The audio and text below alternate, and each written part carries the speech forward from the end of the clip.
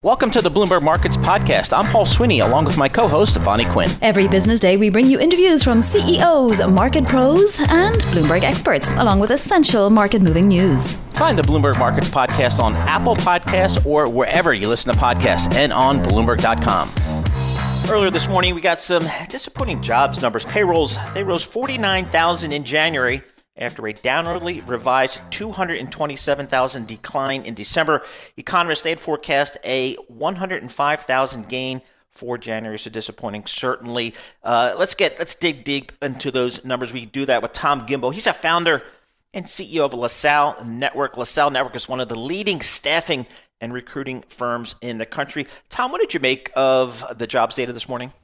If I told you last April or May that we'd be at 6.3% unemployment, we'd add 50,000 jobs in January, I think most people would have taken that deal. Good point. We get a little entitled here sometimes, and what we're seeing is we still have hospitality and leisure and restaurants that are really severely hampered due to COVID, and we're still adding jobs and unemployment's at 6.3%. Like we've got to take it with a grain of salt, some perspective of where things are at right now. Yeah, I mean, it's terrifying to see that manufacturing actually lost jobs. They were down 10,000. Private payrolls were just up 6,000. And, economists have been looking for 163,000. That's such a massive difference. What's the gap here, Tom? Why are people not seeing how bad this is? Well, the distribution of the vaccine's really been hampered. I think that most people, and I'm talking to CEOs, CFOs, and leaders of HR every single week, and the belief was that we'd be getting this rollout of these vaccines in a lot more fluid fashion, and that it would be getting into the mainstream, not just the elderly and first responders, and that would help lift up a lot of the hospitality and restaurant and leisure activities, and we haven't seen that. But the positive is that we did see such a big increase in temporary hiring, and that means the companies are bringing people in, and they are getting work done. There are jobs being added, and that's a net positive, and that really is a sign to a recovering economy. Tom, how do you expect some of those areas that have been hit hard, like leisure, like the restaurant industry, how do you expect those jobs to come back? Will it be kind of a linear in line with vaccinations? How do you see that playing out? I think it'll be it's linear to it, but it'll be delayed because people have a little bit of cautious optimism, and I think what we'll see, the timing of it's going to actually be really good for the economy. And what I mean by that is we should get rollout to most people in April and May, and that leads right into the summer travel season, and it also leads into baseball games and concert tours, people being outside at beaches and restaurants. And so with people being comfortable to eat outside and now, currently, and then on top of that, the vaccine rollout to the average population and the summer, there's reason to be optimistic that we're going to see a jobs market boom in June, July, and August. How much does that depend on stimulus and how it's apportioned, though, Tom? I'm not so sure that it depends on the stimulus that much. I think, the stimulus is really, there's so much to slice and dice on that. And you have the infrastructure part, I think, is great, because if we can get people working in those types of jobs that the country needs anyway, that's a positive. I'm one of those that remain skeptical that giving money to people that already have jobs and haven't lost it and haven't been negatively impacted, I'm not sure that does anything more than just make people happy, and happy doesn't create an economic boom, it creates complacency. Tom, one of the concerns out there is some of these job losses that we've seen over the last 12 months. They may be more permanent than maybe we initially thought. As you talk to hiring managers, what kind of feedback are you getting on some of those discussions? Yeah, there's always going to be jobs that are eliminated due to technology, and this time the technology is remote work and video conferencing. But we're talking about 20 years ago that things moved to the internet and people thought printers would go away and you wouldn't have commercial printers or consumer printing services anymore. And they lessened, but they're not gone automatically. And we can always go back to the horseshoe and the automobile. So you're always going to lose jobs. We shouldn't make it a catastrophic thing that it's the result of this recession. It's the result of technological evolution. And it'll happen now, and it'll happen again in 3 years and in 7 years, and we'll continue to see that. And that's why having people that are in the trades that we're always going to need, plumbers and carpenters and service workers are really important. And then also having a population that goes to college and they learn how to code and they learn accounting and finance skills and they learn the law and they learn social sciences. Those are important. And I think if we continue down the path that we've always done, everything will work out. What were the calls you were getting in the last month for people looking for temporary workers or even permanent workers? Across the board. We had it for marketing. We had it for sales. We had huge demand, as always, for IT, especially security and cloud computing. A ton of accounting and finance back offices.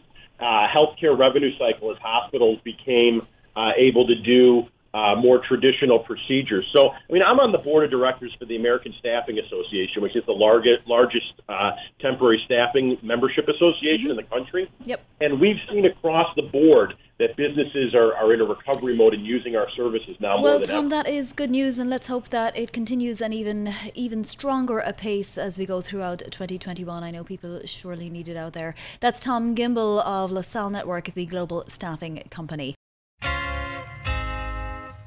According to our COVID tracker, worldwide cases at 463,483 in the last most recent glimpse of what we're looking at. Let's bring in Lauren Sauer from Johns Hopkins University to talk to us a little bit more now about where we are. Overall, by the way, from the beginning, we're looking at 105.01 million cases.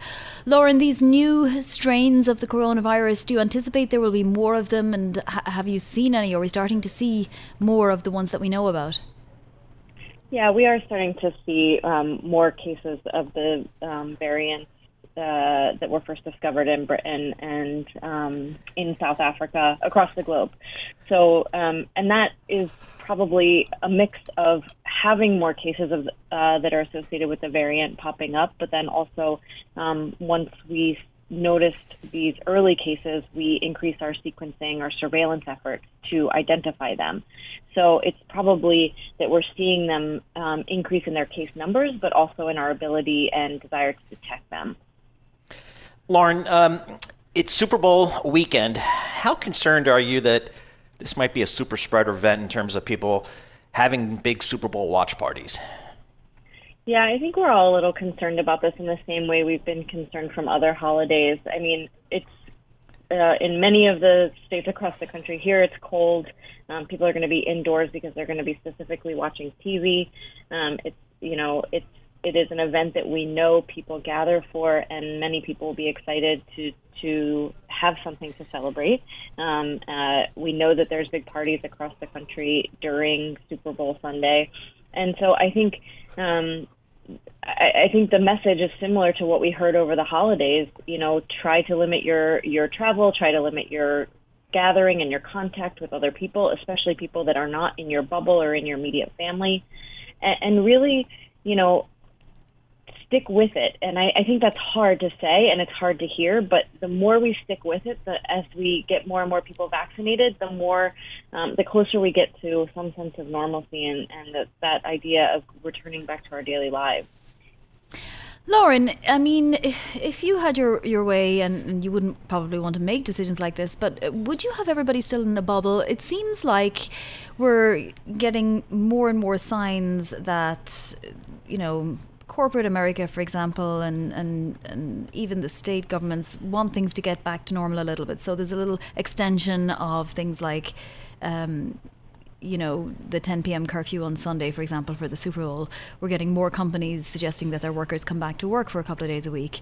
Unions and public schools are locked in a battle about whether teachers should come back to the classroom. Why should things be any looser now when, you know, ostensibly it's more dangerous out there? Yeah, it's a great question. I think what we're struggling with is how hard it is to maintain this distancing, right? And maintain this alternative approach to how we interact with people. schools obviously are incredibly important, one of our highest priorities to get back to normal. But I agree with you. I mean, I think it is very dangerous out there. And in some places, we're having increased case counts. I mean, we have seen a drop since the post-holiday surge, which is fantastic, but all the more reason to keep it up. We'd love to see things go back to normal, people returning to classrooms and to workplace, and being able to have social gatherings. But we can't do this up and down where every time things start to drop and cases start to fall, we try to go back to pre-COVID times, because then we just see those surges again.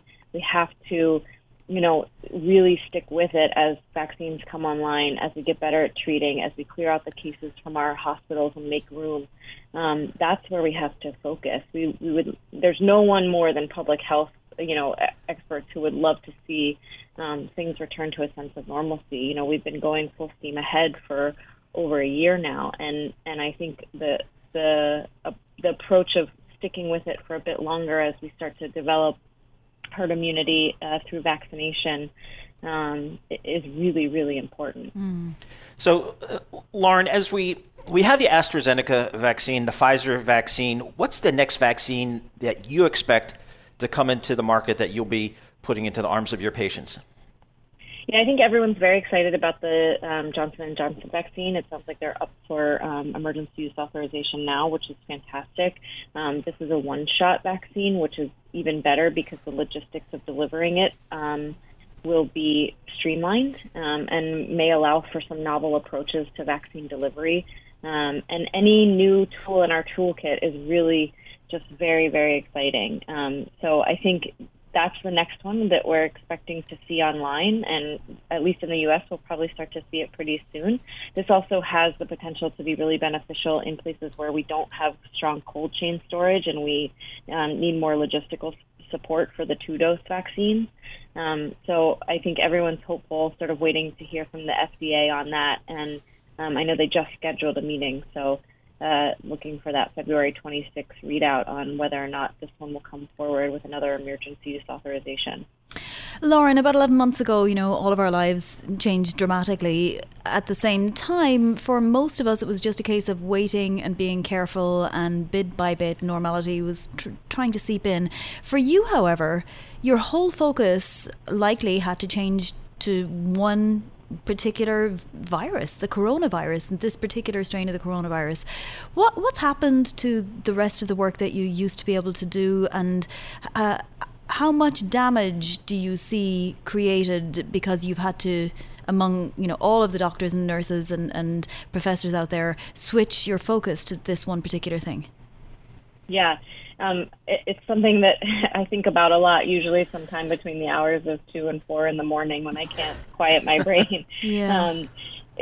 It sometimes feels like we don't know what we did before COVID, because this has been such an all-hands-on-deck approach. And I absolutely worry about my colleagues, and especially the healthcare workers out there who are solely focused on this, and all the efforts that we've redirected to respond, which those efforts are incredibly important. But you're right, there's all this other work that we had been doing, and strengthening health systems and working on public health interventions that have really fallen by the wayside. And I think we're going to see the both the negative and the positive effects of all this public health strengthening for years to come, because we've dropped a lot of programming. I think a great example is that we're worried about childhood vaccinations.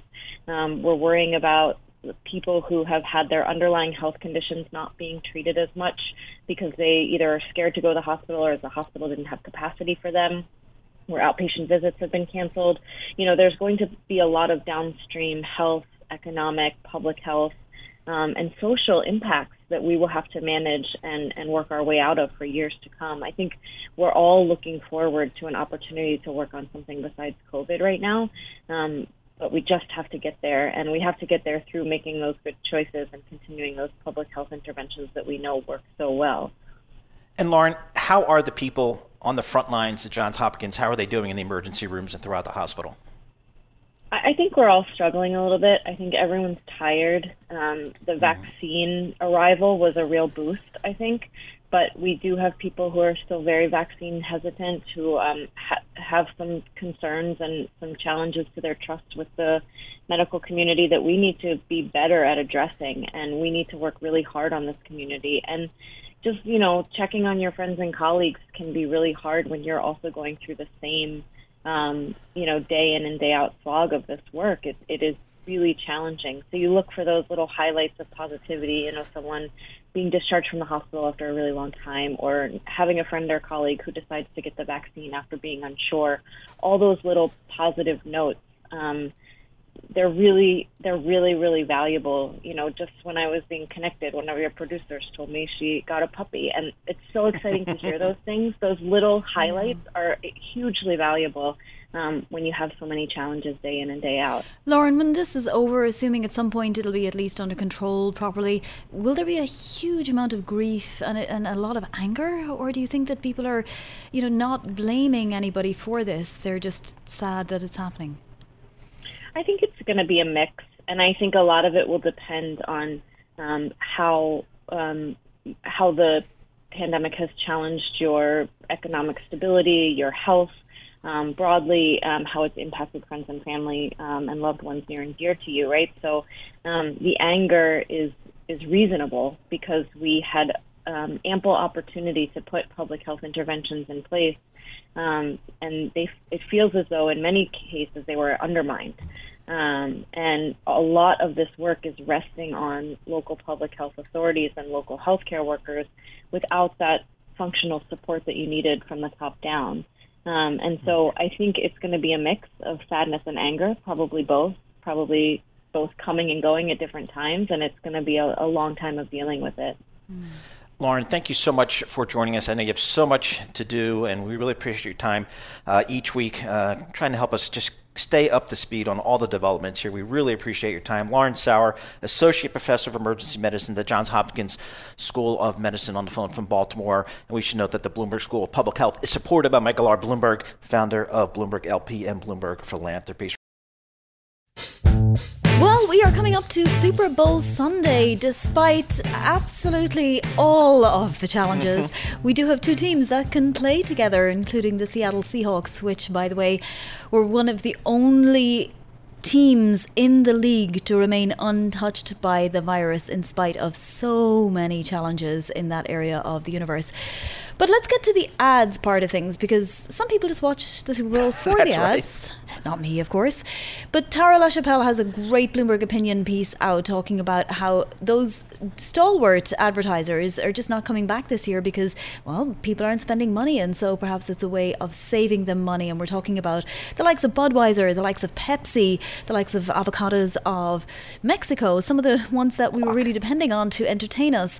So Tara, thanks for joining, and explain to us, did this exodus, if you like, of some of the major advertisers bring down the price of a 30-second spot? You would think it would, but it didn't. The price was an average of $5.5 million for a 30-second commercial. So it did go up from a year ago.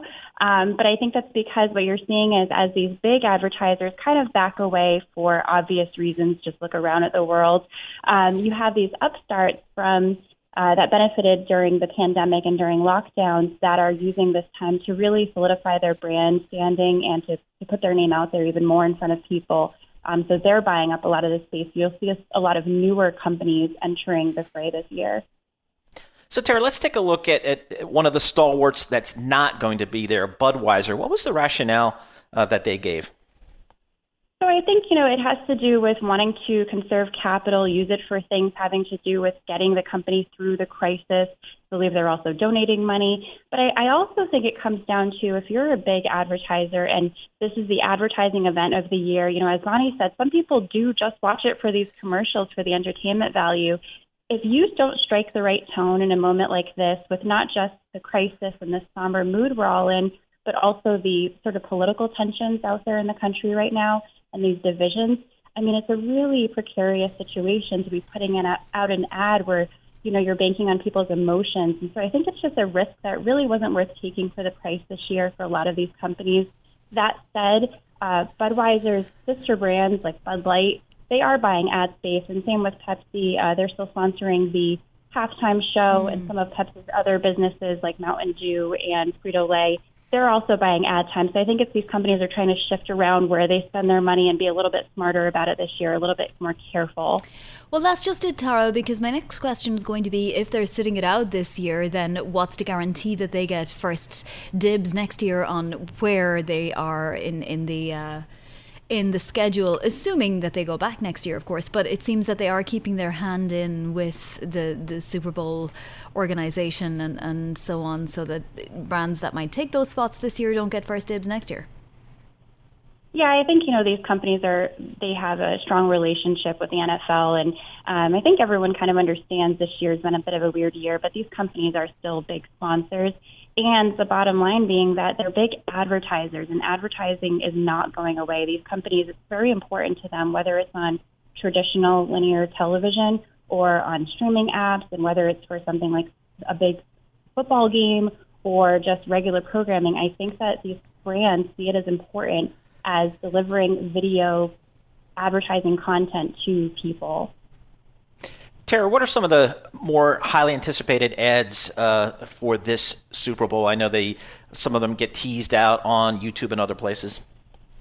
Yeah, there's been quite a few. The one I'm kind of interested in, going back to that idea of, trying to strike the right tone, you have Anheuser-Busch, the parent of Budweiser, doing their own ad for the parent company. And it's the slogan is "Let's grab a beer," and it's about how at the end of a rough day, or really just sort of any purpose, you kind of say, well, let's just grab a beer. And I'm curious to see how that plays out. And it's like you don't want to sound tone deaf at a moment like this, and you don't want to use the pandemic for your marketing. But so these companies are really walking a fine line, and I'm curious to see how people receive that. Yeah, Tara, I mean, forgive my cynicism, but are we going to see a bunch of ads playing on sentiment and sentimentality and nostalgia and, getting together when this is all over and appreciating what you have? And, not that there's anything wrong with that, but we don't want to be manipulated into those feelings. And it's also exhausting, right? Like, I think, we're trying to escape this moment, watching, the sports game that everyone loves to see every year. And instead you're reminded of where we are in the world right now. So I think it is a little frustrating, but at the same time, some companies do a really good job with it too. So we'll see. We need some laughs. That's what we need. That's right. Yes. So Tara, from the business side of it, Viacom, CBS has the rights this year, and they pay a lot of money for NFL rights. Is it still expected to be a big moneymaker for CBS here?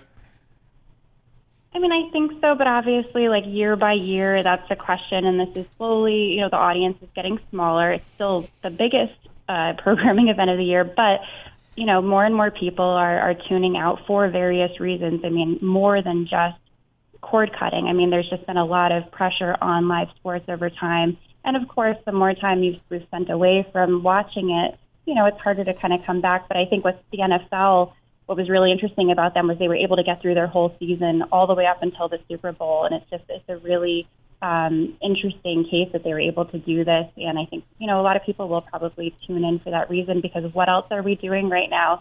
But you're missing the party aspect, the getting together with friends and the chicken wings and nachos. Like, that's obviously not going to be there this year. But it's definitely a good escape. You mean you're not learning 7 different languages, Tara, like the rest of us? The American Gaming Association says gambling will fall 37% from last year. Can we assume that that's money that's just not there because people don't have jobs, or will some of this money go towards other Super Bowl related things such as food? Yeah, that's a good question. I'm not sure.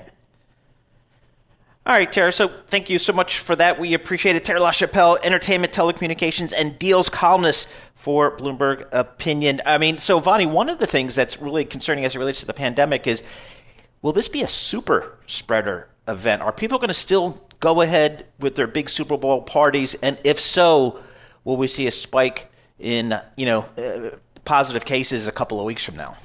Yeah, I mean, you got to think that people will be a little bit careful, but it's just very hard to know. It's not something we can predict. I think, is it worth getting coronavirus for Tom Brady?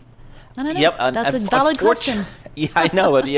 But you listen to Dr. Fauci, and he is very concerned. He made some comments earlier in this week that just judging by past behavior, when you think about other times to get together, Thanksgiving, Christmas, we definitely saw a spike following those times. And I know Dr. Fauci earlier this week was calling out, extolling folks, don't have big parties, keep it just within your household because we're really making gains here in terms of the metrics. Let's not go the other way. So we'll see how that plays out. But who are you rooting for, Paul?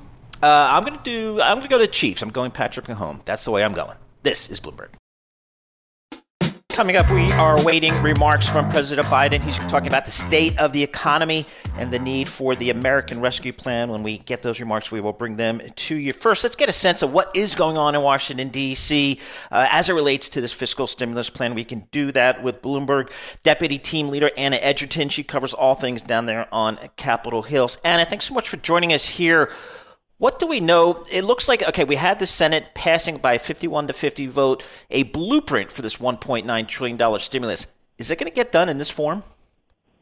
Yeah, they're kind of teeing this up as a backup. Now, it's very likely that they will have to go this route if they can't get in an agreement with Republicans. So the budget reconciliation process that they're trying to use to get around the threat of a filibuster in the Senate is a bit of a long process. So they're starting it now to be able to use it by the end of the month if they can't get any Republican support for a bipartisan package.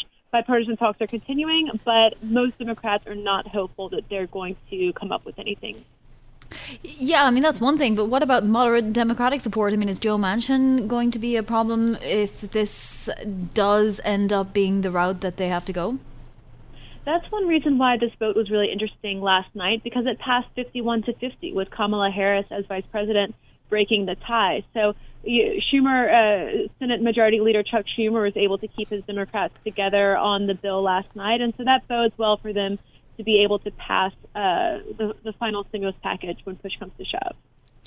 So, Anna, we've seen this budget reconciliation process used before, but from a strategic perspective, I'm guessing the White House would much prefer a bipartisan package here. Is there any chance that President Biden and Kamala Harris, two veterans of the Senate, can maybe flip some reluctant Republicans? Yeah, I think the stance from the Biden White House is that, yes, they want to do things in a bipartisan way. They're going to have that outreach to Republicans, but they're not going to wait forever. And I think that's a lesson that Biden learned in the Obama White House, is that he doesn't want to burn a lot of political capital and a lot of time, frankly, at the beginning of his administration, looking for Republican support that at the end of the day is just not going to be there. So, they're kind of taking a belt and suspenders approach, passing this process to go the Democrat-only route if they end up doing that, just in case, that bipartisan support doesn't come through. Yeah, but are Democrats agreed on even the 1.9 trillion in the sense of how much of that should go to COVID emergency, how much of it go to state and local government bailouts, how much should go to minimum wage? It seems like there's a lot of dissent within the Democratic Party too. So what would happen if they did end up going the budget reconciliation route? Yeah, and it's a huge package. $1.9 trillion is a lot of money, and we kind of lose sight of that with the sheer size of some of the previous relief packages. But that's a lot of taxpayer money to go towards this pandemic response. And so, it'll be interesting to watch people like Joe Manchin of West Virginia and John Tester of of Montana. But I could see them voting for the final package, saying the need is too great, putting out some kind of statement saying we would have rather gone the bipartisan route, but, at the end of the day, voting with their party. Budget reconciliation is a tool that both parties have used, and it's something that Democrats will get a lot of criticism for, because using this much taxpayer money should have bipartisan support. So, Anna, let's just assume for right now that this $1.9 trillion does get done, perhaps towards the end of this month. There is also talk about another fiscal stimulus plan, perhaps one more focused on longer-term projects such as infrastructure. Is there talk about that? Is that still on the surface, or is that something that might get pushed down the line? Well, this is something that we've kind of seen in the messaging from Democrats, like House Speaker Nancy Pelosi has been very careful to cast this measure as a relief package. This is not a stimulus package, she'll tell you. This is a relief package. This is just, getting the economy what it needs to not suffer worse effects from the pandemic-related closures. The next package will be a proper stimulus package, include some of those infrastructure measures, looking toward, what kind of structural changes we could make in the economy to make it more efficient, more just, more, all the things that Democrats would like to see in the way that capital flows within the economy. So what will you be looking for next? I mean, we're obviously going to be hearing from the White House team in a few minutes about COVID-19 response, for example, and later on we know Jared Bernstein is going to be speaking to the public. What kind of case are we going to hear today from Democrats? I think you're going to hear a lot about the jobs report that came in a bit weaker than expected, and that's kind of an argument for going big at this moment. So, if we had gotten a really robust jobs report this morning, that would have taken some of the wind out of these stimulus sales. But since those numbers came in a little bit lower than expected, that's going to be something Democrats use to justify really going big with this round of stimulus. All right, Anna, so we have the stimulus discussions, but we've also got this thing next week called impeachment. How is that going to play out, do you think, in terms of other business going along with the impeachment?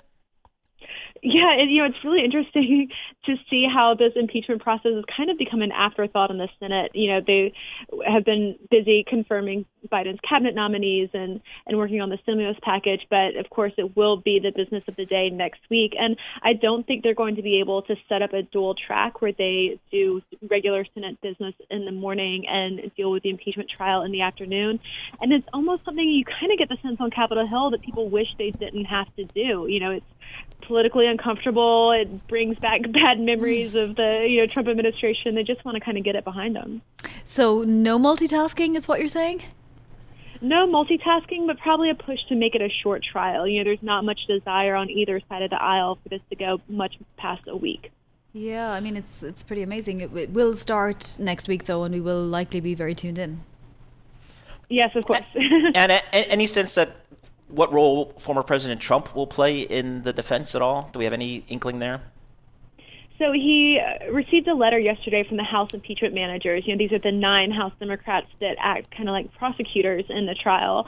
And they asked the president to testify under oath to either appear before or during the Senate impeachment trial. And Trump's lawyers responded and said that would not be happening. They said that this was a political ploy, just kind of a pointless ask from the House impeachment managers. But, it'll be interesting to see the way Trump's legal team presents his case, because we'll expect to see some influence from Trump himself in the arguments that they make, especially the way that they talk about the November election.